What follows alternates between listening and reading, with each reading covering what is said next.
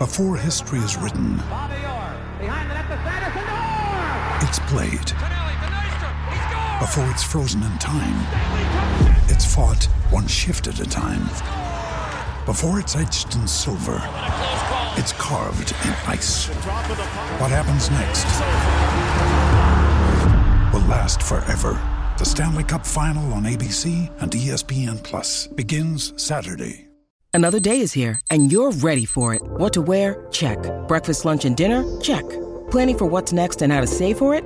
That's where Bank of America can help.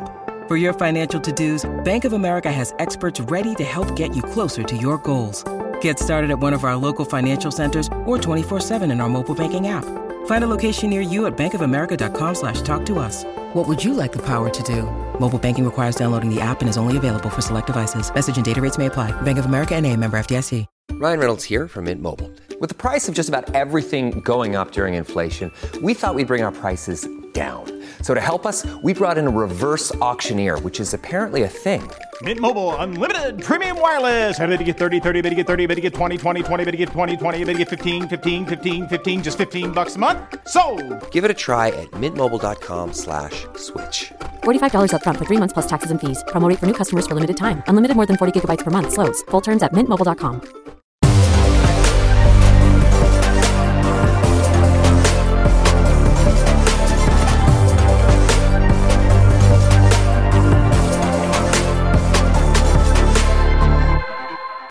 Welcome back to the West London Sport QPR podcast for the final time in what has been an eventful but very challenging 12 months for the club and supporters.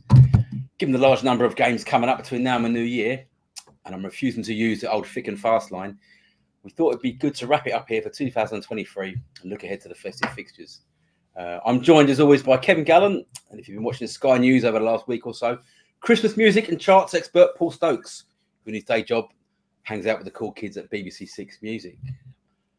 Afternoon, lads. Afternoon. Right, let's start ahead, with the disappointing result at Sheffield Wednesday, a game that Rangers led in for 86 minutes and should really have closed out, and there's two very good chances to win the game late on, and then hit by a sucker punch 95th minute winner and leave with nothing. It was lads, I'm assuming you both, I know you both watched it kind of remotely. What were your takes on what you witnessed over the kind of 97 minutes and what went wrong? I mean, it's got to be one of the results. I think it's that, having turned the corner in terms of defeats, that result was so crushing to see come up, and it just kind of, how have we managed to be leading for that long in a game? Having seemingly got some confidence back as a squad, and then just to not to get the draw, but to lose was really. I don't know. I felt we played a little bit into their hands. I think you're at home, a team that are definitely going to sort of are in trouble like we are. You're at home, and at the end of the game, they're just going to come and press you. And I think we perhaps could have maybe. The game management, as they like to say, wasn't there in the last sort of 20 minutes of that game, where we could have just kept the ball a lot more, been a possession side, and try and stifle them. I think we let them, hit the long balls and really put ourselves under pressure in a way that surprised me a little bit. Kevin? Yeah, I mean, watching the first half, it was quite controlled. There wasn't really much going on for both teams. We went into the lead. And then we started the second half all right. And it's always like moments in matches that you look back on and, Field's got a really good chance to make it 2. Really good chance. And you are thinking, you decipher, just put your foot through it and, really test the goalkeeper. I mean, then, they get a little bit of a lucky goal because he sliced it, but the pressure was coming. And then, as Paul said, the game management at the end with the last goal, with the second goal. I mean, Kakai had a half-decent chance where you either cross it or you shoot, and he didn't either. It was like I don't know. And then the poor goal at the end where it starts off with Willock and Chair and that down that left-hand side, left back area. You really just got to put your foot through it and put your foot through it, get 50 yards up the pitch. They'll probably regain possession, but then you're 20 yards further up the pitch. you're a little bit more organised. They mess about, they get given a corner, and then Barry Bannon, who everyone knows is left foot and has got a really good left foot, Ilias Chair's got to show him the line onto his right foot. It has to. I mean, it's basics of game management and game intelligence where this player who's been around for so many years, he's all left foot and he's got a quality left foot, and he manages to put in a really fine cross at the end that we don't defend at the back post. And then, fair play to Sheffield Wednesday. They capitalised on that, on those couple of mistakes. And from being 1-0 up with like 5-10 minutes to go to then lose 2-1, and we talked about this last week, Ian. Before, you said, is it a relegation 6-pointer? I didn't think it was for QPR, but I did think it was for them because they were 7 points behind us, and that would have put us 10 points in the clear of Sheffield Wednesday, and now it's down to 4. So they've dragged us back into that situation where a win would have got us out of the bottom 3, and that's like a really good psychological boost, not just for the team, but for the supporters going into the Christmas period when you're out of that relegation zone. So, the last 2 performances haven't been great, and they've only produced 1 point. So last two games have been disappointed points-wise and performance-wise. Yeah, because I mean, at one stage there, just like I did check the league table as it stands, and they're up to 18th, and you sort of go psychologically at that bottom 3. It's a kind of real kind of mood lifter, for want of a better phrase. It did feel like, I remember thinking they do need a second goal here, because they were letting Sheffield Wednesday were back into it. I mean, they never looked like scoring, to be honest. They kind of, the crowd were getting frustrated, crosses were going into the stands. They just never really had any quality.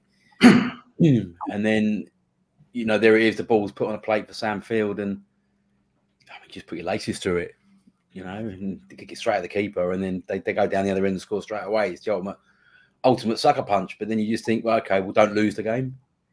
And then, sometimes we want to see pretty football and that, but sometimes you just got to do the basics. Just lump it upfield, get rid of it, Rose Ed. Don't lose the game. And, they've thrown it away, really, I thought. But, I mean, we touched on it off screen, Kev. I mean, there was a few changes made, and, he tinkered with, the system and the formation throughout the game, which on one hand, he's got most things right, Cifuentes, you have to say. Perhaps didn't get it all right this time, but I do think I can see reasons why he did what he did, but it just didn't work. Yeah, I mean, it's all in hindsight, isn't it? We win that game 1-0, and he's back to doing everything correct. You lose it 2-0. Well, I'm a big believer to get your best players on the pitch as often as you can. Try and get into a lead, and then take them off and give them a rest. Give them 60, 70 minutes, and then bring on reinforcements. Maybe he's looking at this Christmas period where the games, Saturday, what was it? Saturday, Tuesday, then boxing. Well, yeah, Saturday, Tuesday, then 29th. I'm looking at it, and there's so many games, and it is a tough period in the Championship because there's so many games in such a short space of time. So he might be just thinking saving legs a little bit, but in the end, it hasn't. It's sort of backfired a little bit because we haven't got the points that going into the Plymouth at home, Sheffield Wednesday away. You're thinking you take 3 points at Plymouth, you get a draw at Sheffield Wednesday, and then the whole game, and you're looking at 7 points in 9 in a week, and that's really good going in wherever you are on the table. But those 3 games, we've come away with 4 out of 9, and we're a little bit disappointed because 10 men against Plymouth. I think you can nick this, and then you go 1-0 up and 5 minutes to go against Sheffield Wednesday, who, by the way, I didn't think were a great team. I mean, looking back at the match, it was actually a very boring match for me, watching the first half at home. And I thought if you nick this 1-0, then you're well on the way going into that Christmas period with confidence and out that relegation zone. And we've got really 3 tough matches coming up in the next week or so. So I'm sure the manager will be disappointed. The fans are disappointed. The players will be disappointed because, like you said, we're 1-1 with a couple of minutes to go. They'll probably come off disappointed. But you see the game out and you take a point and you say, well, we've taken a point. We've kept them 7 points below us and we haven't. To lose it, it's very disappointing. Yeah. I mean, there was some positive, I thought, out of the game. I thought Kenneth Powell was really good, actually. He had a really good game. Probably his best game of the season. I thought the 2 centre-backs, by and large, were good, Dunn and Clark Salter. I thought they played all right. I don't mind. I mean, mixing it up the centre-backs, I don't think it's been too detrimental. The last 2 games, I think Dunn's played both games, but Clark Salter and Cook have both, when they come in, they've done all right. I just think, I didn't mind. I can understand what he was doing. He started Sinclair Armstrong because he wanted him and Smith up front with their pace to get behind, a team that plays a high line on a big pitch. He played Dixon Bonner because he wants better ball retention in the middle of the park. He deserves a lot of credit, actually. He played 3 different positions on Saturday. He's gone from centre midfield, right over 3 to right back, and then, to a middle in a 2-man midfield, and, did an admirable job. He's a young player. He hasn't played many games, but I really like his attitude. And, he's another one that's has been a positive since Cifuentes has come in. But again, Lyndon Dykes gets a lot of stick for not scoring enough goals, but if he's not scoring goals, he just needs to be better at holding the ball up, doesn't he? Because ultimately, that whole defending from the front, you need to be a bit better at kind of, sometimes it's not just all about putting the ball in the back of the net, is it? It's about, helping the team in other ways. Well, regarding that holding the ball up, yeah, I agree totally. Lyndon Dykes and Sinclair Armstrong have a problem where they actually can't retain possession for the team often enough in a game. And when you're under a bit of pressure and the ball goes up, you have to get hold of it as a centre forward. There's always some stage where, coaches say, well, he can score. But if the centre forward don't get hold of the ball when it comes up, you're never going to get up the pitch to score a goal. So you have to, at some stage in a match, get hold of the ball, link play up, and then the whole team moves up the pitch to then go and create a goal. And that is something, watching that was very highlighted on Saturday, where Sinclair Armstrong wants to run in the channel all the time, but sometimes the ball ain't there to run in the channel. You have to get hold of the ball and link it to the midfielders. And then Lyndon Dykes I have to say, he's very, very good at flicking the ball on. But if you're the last man and you're flicking it on to no one. You have to really back into that centre half, try and get hold of it on your chest, or try and nod it down to a midfielder, or the centre half doesn't get a clear header. The centre half, you back into him and you sort of half bully him, you have a little wrestle up with him, and that centre half then just does a header into the midfielder, and hopefully your midfielder can anticipate that drop ball, that knockdown, and get hold of the ball. So it's not all about flicking it on sometimes, because sometimes you're just flicking it onto no one. You've got to make sure that centre half don't get a clear header, and then your midfielders can come in and nick the ball and play from there. But that's definitely something the team needs to improve on, and the strikers need to improve on, is ball retention when the ball comes up to them. Absolutely, particularly if you're playing Willock and Chair as your creative outlets, really. I mean, they are arguably the best players in that team and the most likely to be scoring goals at the moment. It does. I do find it quite frustrating that the strikers often are not finding them. Like you say, it's flicking on to no one, or you're almost got to get in this position where Armstrong and Dykes need to be almost like the battering ram to create the space for Willock and Chair to be able to work the more creative side of the game. It does seem to be a big disconnect with the sort of strikers we're playing and actually who are the players who are most likely to get us goals. I do think the squad rotation has worked, because I think we've got a much bigger match day squad now in terms of where we were, say, 2 months ago. There's a lot more fringe players who actually, if they come on, they've had a bit of experience. And I think the manager deserves credit for having taken those risks and building a squad. What frustrated me slightly this week was Plymouth, a team floating around where we were, and Sheffield United Wednesday, a team below us. Were they the games to rotate for? I think this is sometimes a danger if you get too into the rotation process, is that you're not looking at the calendar and going, actually, let's go and win. These 2 games are very winnable. If you rotate against Southampton and you sneak something amazing, but no one's going to be sitting there going, Southampton, that's we've got to play our best players. We've got a chance of winning. We probably don't, let's be honest. But against those 2 games, particularly against Plymouth, I was a bit, obviously when the way that game started, we were absolutely awful for the first 10 minutes. I mean, they could have been 2 up, Plymouth. I mean, there's not, yes, the sending off obviously changed the game in our favour. We had a lot of possession, a lot of chances towards the end of that match. But I did wonder, were those the 2 games that you should be rotating, or were those the ones where you go, right, this is it, we go full pelt, we get 4 points hopefully across 2 games, and then go, okay, then we can rotate and make the most of the Christmas period when rotation will have to happen because, people will be tired. Yeah. There did seem to be a lot. I mean, it wasn't just Dykes, to be fair, but I mean, the few other players, the ball was getting turned over far too regularly in the second half.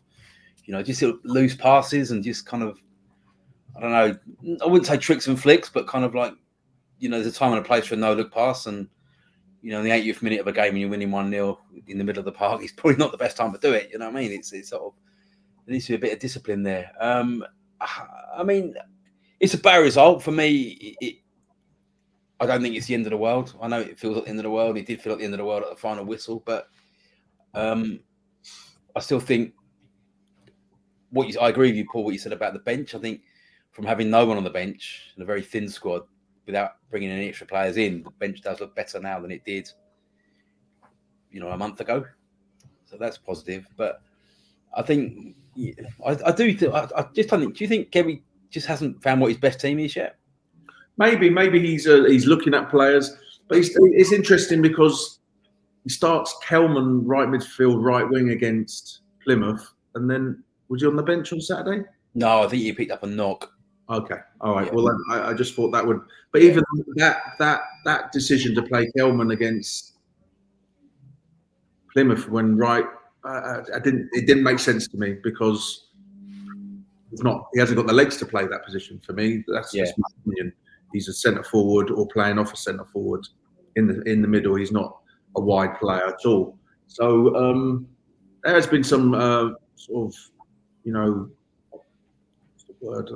things I'm like, it'd be interesting to hear that why he did it and what was the thought process behind it. But looking from the outside, you're like thinking, no, you shouldn't do that. In my opinion, that's not a good decision. But Paul said by and large, he has, or was it you in over the last 6 weeks, he's made some really good substitutions, and the subs against Stoke were very, very good on the night. But yeah, he's probably learning about the squad by watching them. And I mean, we could pick a team here and we'd probably be very similar, but he might be after something different. Regarding Paul said there a minute ago about, we're playing Southampton on Saturday and it's a tough game. Southampton have got a really good squad, sort of, they should be in the, in the top 2s or, definitely in the playoffs at the end of the season, but with their squad. But, if we can nick a point against Southampton and then beat Millwall, would we be saying, 1-1 against, nick a point against Southampton and make sure we beat Millwall, because Millwall are 2 points ahead of us and they're in the mix. They're not having a great time. And will the manager be having his eye on that, as in rotating or resting his better team for the Millwall game? It'd be interesting to see what team and formation he puts out for this Saturday. How much do you think his lack of experience of this Christmas period? Because he said himself, the league in Sweden sort of finishes now because it's just snow, 2 foot of snow till March or whatever. And so as a coach who's never managed over this, which a lot of European coaches just haven't, because we have this crazy period where you play, Monday, Tuesday, Friday, whatever, over Christmas. How much do you think that might just be daunting him? He looks at that and thinks, I've got to change it around. I just remember when Paulo Sousa was the manager of QPR and came in, and he had a similar thing. I remember away at Charlton, there was a lot of rotation when we'd actually been on an okay run, I seem to recall. And it was like, is this a fear as a manager coming in who's not used to this sort of run of games and going, right, I've got to change everything, because this doesn't make sense. This from the sports side point of view doesn't make sense, whereas perhaps from our perspective as people watching the matches, you sort of go, just get that run, try and get through Christmas. Yeah, I mean, this will be something new to him, but I'm sure he'll be getting a lot of advice from the sports scientists and people around him. But I mean, everywhere in Europe they have a break, and in this country it gets even more intense. And as supporters and fans, I don't think we'd have it any other way, would we? It's brilliant, isn't it? But as a player, what was it like though? Was it like, you just like you just focus. You don't really have a Christmas. You don't really. Christmas is just another day. You go in the morning as well. Usually training. Sometimes they give you the day off, but you go in the morning, train, and half an hour, 40 minutes, bit of fun, and then we basically see you tomorrow. Or one time we actually played Plymouth away on Boxing Day, which was unbelievable. I think we met about 5 o'clock in the evening, trained for half an hour, 40 minutes, and then travelled down to Plymouth Christmas Day, which was a bit strange, but it was a good laugh. Do you know what I mean? But yeah, this will be a new thing for the manager because, and the intensity of the matches and the big crowds over the Christmas period. And it'll be interesting to see what's he going to do. He'll obviously want to be. He's got eyes on though, but is his real eyes on the Millwall game? Because what is it? We got Southampton, Millwall, Ipswich. Yeah, I mean, that is like three tough games. Not only the Ipswich and the Southampton game where Ipswich are flying and Southampton are want to get into them promotion places, and then you got a London derby, Boxing Day, and maybe is it a 6-pointer already? I don't know, but one thing QPR cannot do is lose to Millwall on Boxing Day because they're 2 points ahead, and that would make them 5 points ahead. A draw would be a better result for QPR on that day than for Millwall. And then we've got Millwall again in the end of January as well. So, yeah, it's interesting to see how he will cope and what he will do. But I would say there will be a bit of squad rotation. But I'm really sort of interested to see, will he play what we think is QPR's strongest team. We don't know what he thinks is QPR's strongest team. But if we were to pick a QPR team now, we and the fans would probably, maybe one or two one player. We could sort of pick what we think QPR's best 11 is to start. So we'll have to see. Yeah, I mean, I suppose we just to play devil's advocate, I suppose we can't have it both ways. I mean, this team's been butchered by injuries for the last 18 months. They brought a guy in who's from Ineos Cycling, who's there to kind of assess this kind of injury crisis and what can be done to prevent it. So if they've got that in mind as well with the long term, planning ahead, it does make sense. But I suppose when you lose a game like that, you look at it and say, well, you should never change the team, or it's a bit of a double-edged sword, isn't it, really? Because it's interesting as well, because I agree with Kevin totally about the Millwall game and being one to win. But then you go into January, or what you call it, Giant January or Super January, and you've got so many home games against teams that you could, you would expect to be getting, not losing to at least, if not beating. And then you just think, is there that looming in the back of their minds of actually, this festive period, we've got to get through it. But if we get through it with minimal injuries, we've then got this amazing opportunity in January. We're at home every week and, everyone's settled and you can really, really get stuck into the league table and make the most of the home advantage. Yeah, I don't think you can be looking like that, though. I just think you just have to take every game and think, well, you'll get something out of this. I think once you start looking ahead and going, well, if we win this, I think that come back to bite you. I just think it's an old cliche, isn't it? Take each game as it comes. But I think the manager can look ahead, but he can't let the players know that he's looking ahead. Yeah. And he has to concentrate with the players. Saturday is the most important thing, and then you recover on Sunday and you're focusing on the Millwall game. So he can look ahead and plan ahead, as in which he has been doing with the Plymouth selection and then the Sheffield Wednesday selection, where he's planning ahead with his rotation. But he can't let the players think that he's planning ahead. He's got to keep them, this is the game, we're on the training pitch. And when he's having meetings with the players, we're concentrating on this. But I suppose as well that, would you have played under managers, Kevin? Cifuentes is obviously a modern manager, very kind of forward thinking. He's thinking, well, we play this team, they play that way. We're going to use these players to try and counter that and counter this. Yeah. There will be a bit of that. That's what. So You said that he wanted to play Armstrong and Smith on Saturday because they played a high line. Well, the reason why Sheffield Wednesday played a high line is because their defenders was actually very quick. I thought they were like fast, and Smith didn't get any change out of the left back, and other than Sinclair, I think the first couple of minutes where he ran down the left hand side, they had a quick centre halves. So, and that's probably why they play a high line, because they have got that pace. Where if you're slow, not particularly quick centre half, you don't really play a high line. You've got to play a little bit deeper. So they didn't get much change out of those centre halves, and then that's where you've got maybe when he made a sub and brought Lyndon Dykes on to maybe retain the ball a little bit more and to get Ilias Chair and Chris Willock on the ball much more, but it didn't sort of work out. Yeah, indeed. Right, Kev, look, you touched on, Boxing Day or Christmas Day down at Plymouth for a Boxing Day fixture. I mean, someone in the fixture department carved you up there, didn't they? That's a stinker of a fixture on Christmas Day. Awful.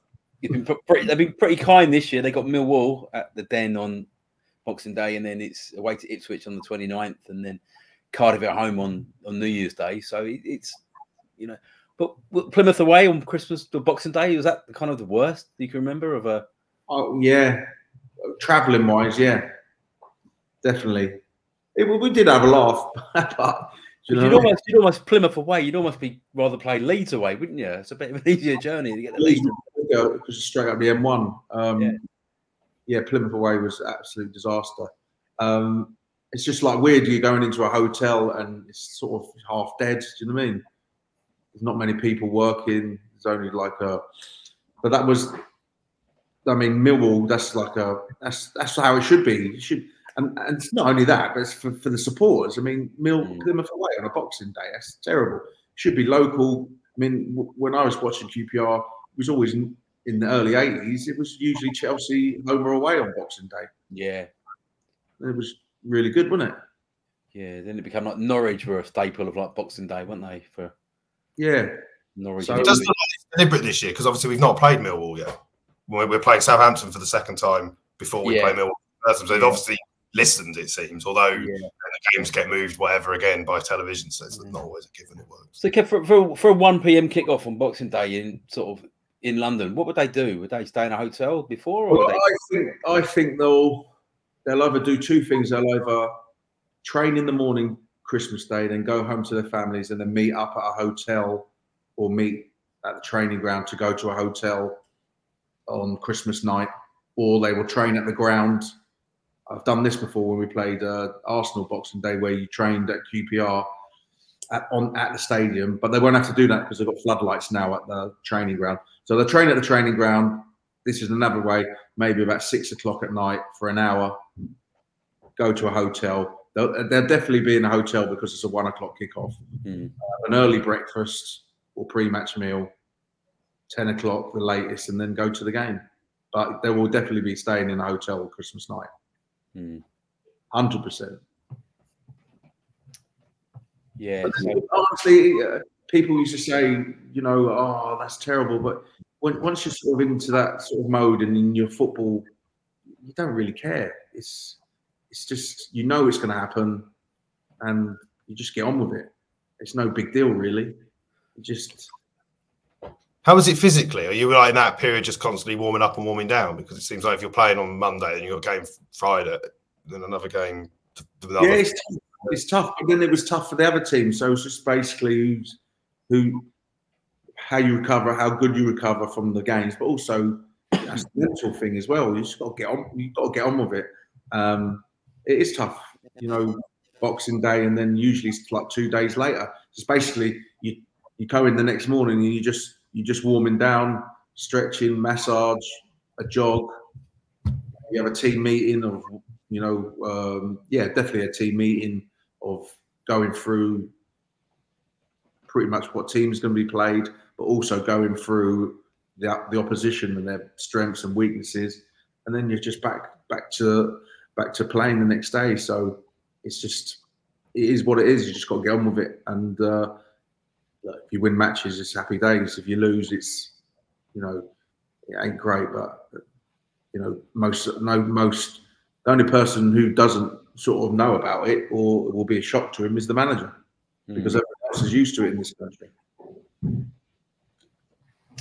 Yeah, but well, I think for him, his family move over. I think this week they're moving over from Sweden, so that will make his life a little bit more normal, I think. And then, as you say, I brought up before that Roy Hodgson once said that it's more a culture shock for the players and the coaches. Coaches coach, and they just come in and work with the players. Whereas for a player to kind of come in and not be used to playing over Christmas, it must be a bit more difficult.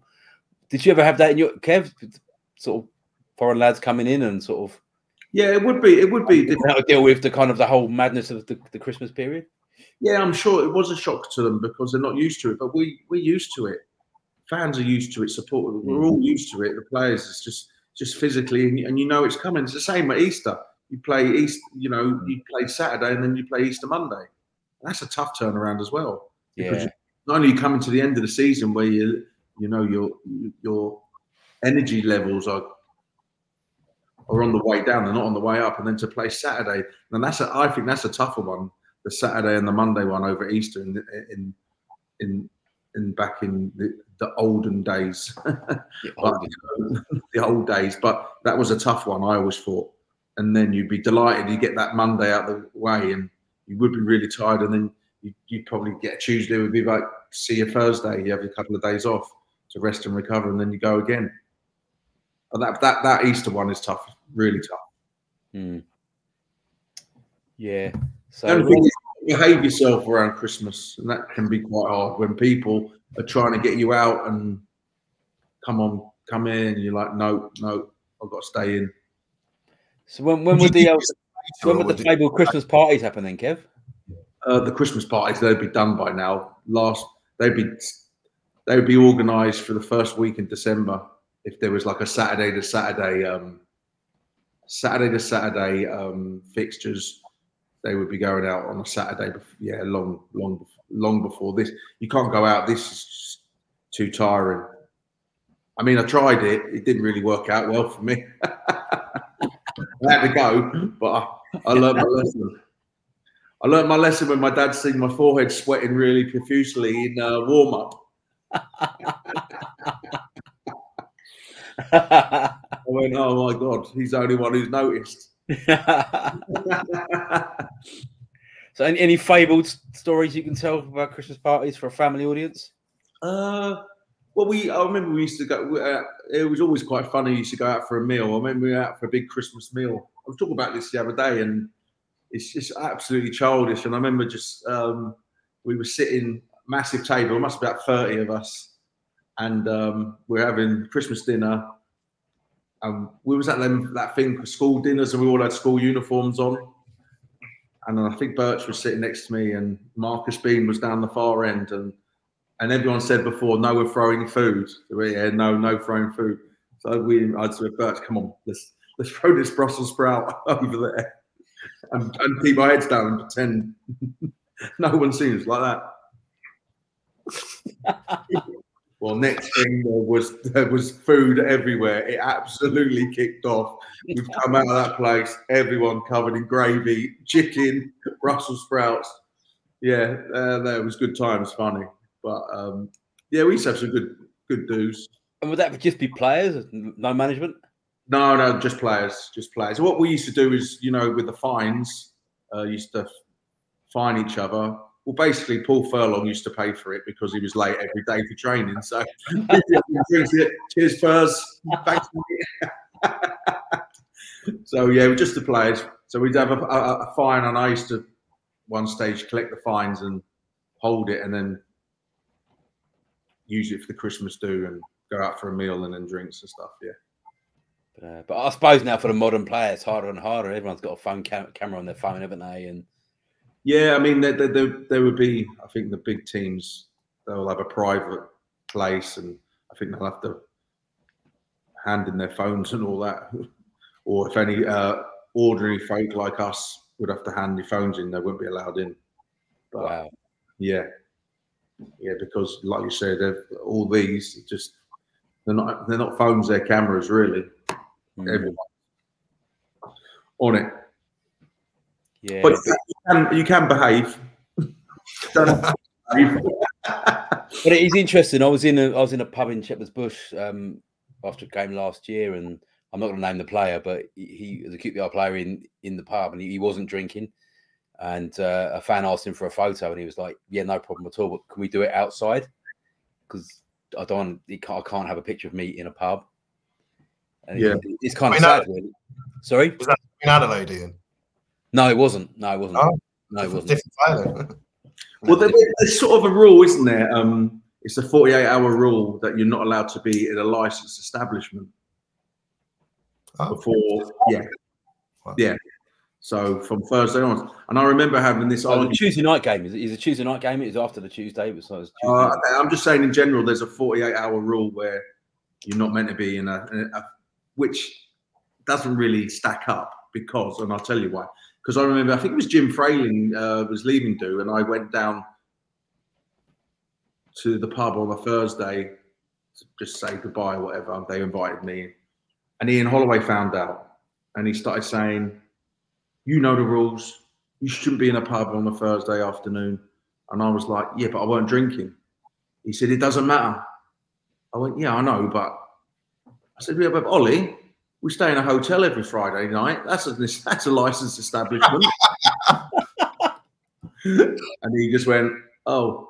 I said, "Come on, make it make sense." I can't go to Sainsbury's and buy some food. There's booze everywhere. So yeah, that was a little bit of an argument about that. Yeah.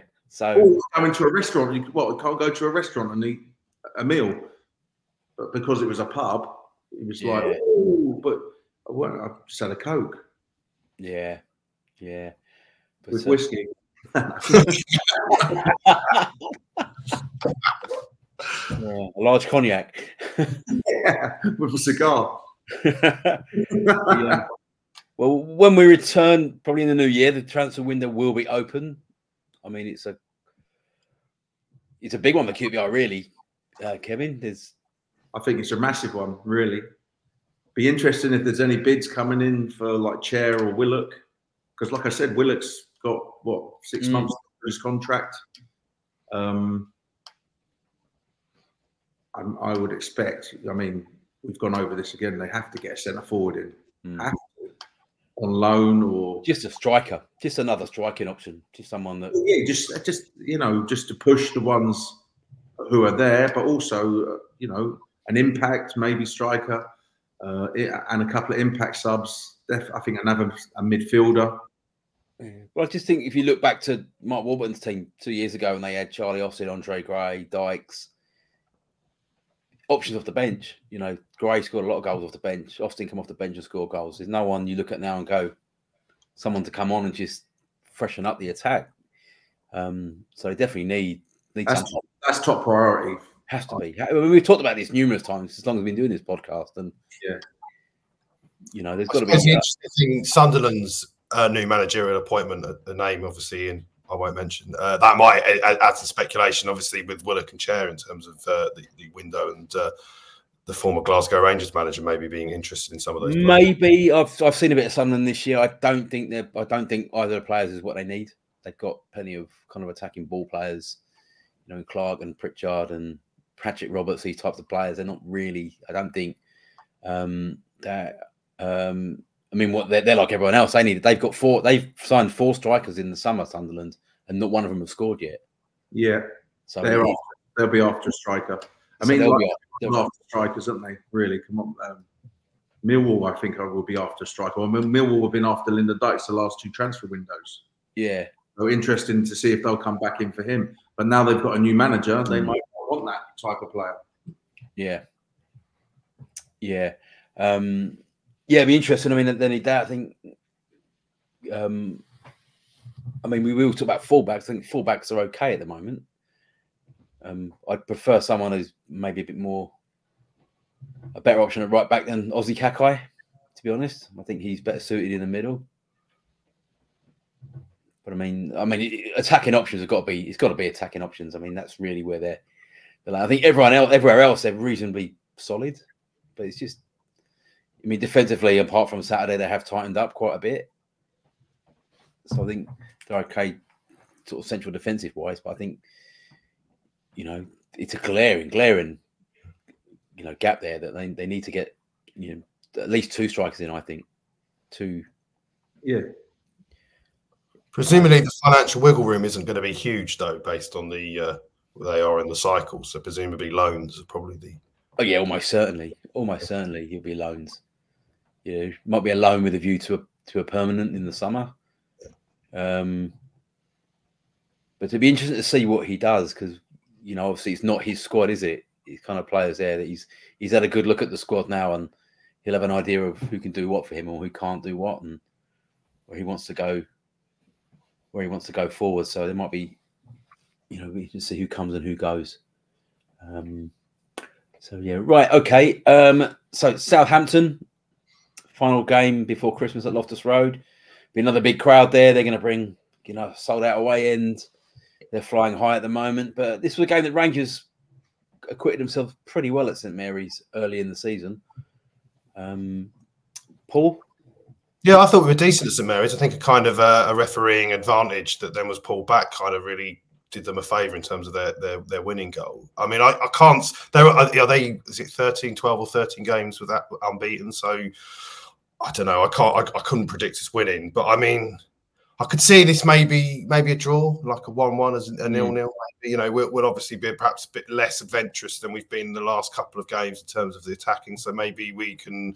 I don't know.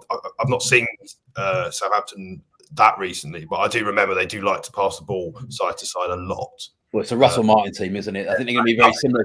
They're going to be very similar to Hull, aren't they? Maybe us being a bit more resolute and a bit more less adventurous, and them just passing it side to side. Maybe a nice stalemate would suit. I think at this stage. I mean, it's what will the tactics be? Because they do like to pass the ball around the back, and the goalkeeper comes out. Well, into sort of no man's land in North terms and passes the ball. Are you going to go and squeeze really high and put them under pressure, or are you going to let them have it there and say, "Come on, break us down and hit them on the counter attack"? What do you do? It'd be interesting again. What sort of how he's going to shape up and how he's going to tactically. At the end of the day, we're at home. We need points. There'll be a big crowd. They will bring a big away, but I'm sure QPR will have the whole 3 ends packed out because it's a good game. Ex-Premier League team from last season. Are we going to go and put it right on top of them, or are we going to let them have the ball? And is he going to go a little bit longer, or is he going to concede possession? So I don't know. We'll see. But I would take a 1-1 draw now. Yeah. And then go into the Millwall game. Yeah. I think it's Russell Martin teams when he was at MK Dons, when he was at Swansea, that's what they do. They pass for the sake of passing. It's kind of death by 1,000 passes almost. And I think it's going to be quite similar. The Hull play in a similar sort of way. Decent side, but there's passing again. They're another side that pass for the sake of passing. There's not so many forward passes. It's very much kind of side to side, and then sort of. And it's interesting that Cifuentes said after the whole game that it'd been noted in the scouting report that the goalkeeper was very dodgy on his left foot. So just pressure him, trying, and it'll panic. And I'd imagine they'll do a similar thing. They'll try and just press from the front, press. And I mean, the way to beat a press is to go over the top, isn't it? And that's not really what Russell Martin teams do. They don't go long. They just kind of. Well, that's what I'm saying. If they have a goal kick, do you let the goalkeeper kick it long and then win the first ball, or do you let them have it? So it will be interesting. I mean, they've got Adam Armstrong as well, who's going to be. I think he's going to fall into one of those brackets of players that have made a lot of money out of football because they're too good for the Championship. They're not quite good enough for the Premier League, so they're always going to get a big money move to somewhere. And he's always done well against QPR. He scored the winner at St Mary's early in the season. He's a real live wire of a player. I player. I like him as a player. I think he's a good player. So gonna have to watch him. And they've got Ross Stewart, the former Sunderland striker. He's a big lad, bit of a focal point for them if they do go long. So they've got all the boxes ticked. But I do think, I wasn't that impressed with them early in the season. I really wasn't. I thought they were okay, and they got done by 5-1 at Sunderland early in the season. But there's a lot of water under the bridge since then, so they're in good run of form. But I don't think Rangers should be too afraid of playing them. I think, I think they can get something out of this game. I really do. But they need to be better than they were in the last 2 matches to do so. And I do kind of feel like that. It almost feels like losing away to Sheffield Wednesday. It feels like a bit of a kind of comforting welcome return to type for QPR. When, you go and beat Hull at home, don't play great against Plymouth and then go and lose up north to a lousy team on the road when you win 1-0, 86 minutes played. It's sort of, and then play Southampton and probably get something out of the game. So if that is the case, then I'm all for it. I'm going to go for a draw as well. I think it would be. I'm going to go 2-2. I think it'd be an exciting game. I think. I'm probably just saying that because I agree with Kev on 2-1 last week, and we can't say the same score this week. So I'm going to go 2-2. Paul? 1-1. 1-1. Okay. Draws all round. Right. Okay. Well, gentlemen, thank you very much for your time. Thanks for joining us throughout the year. Much appreciated. And have a lovely Christmas. And we shall see you all in the new year.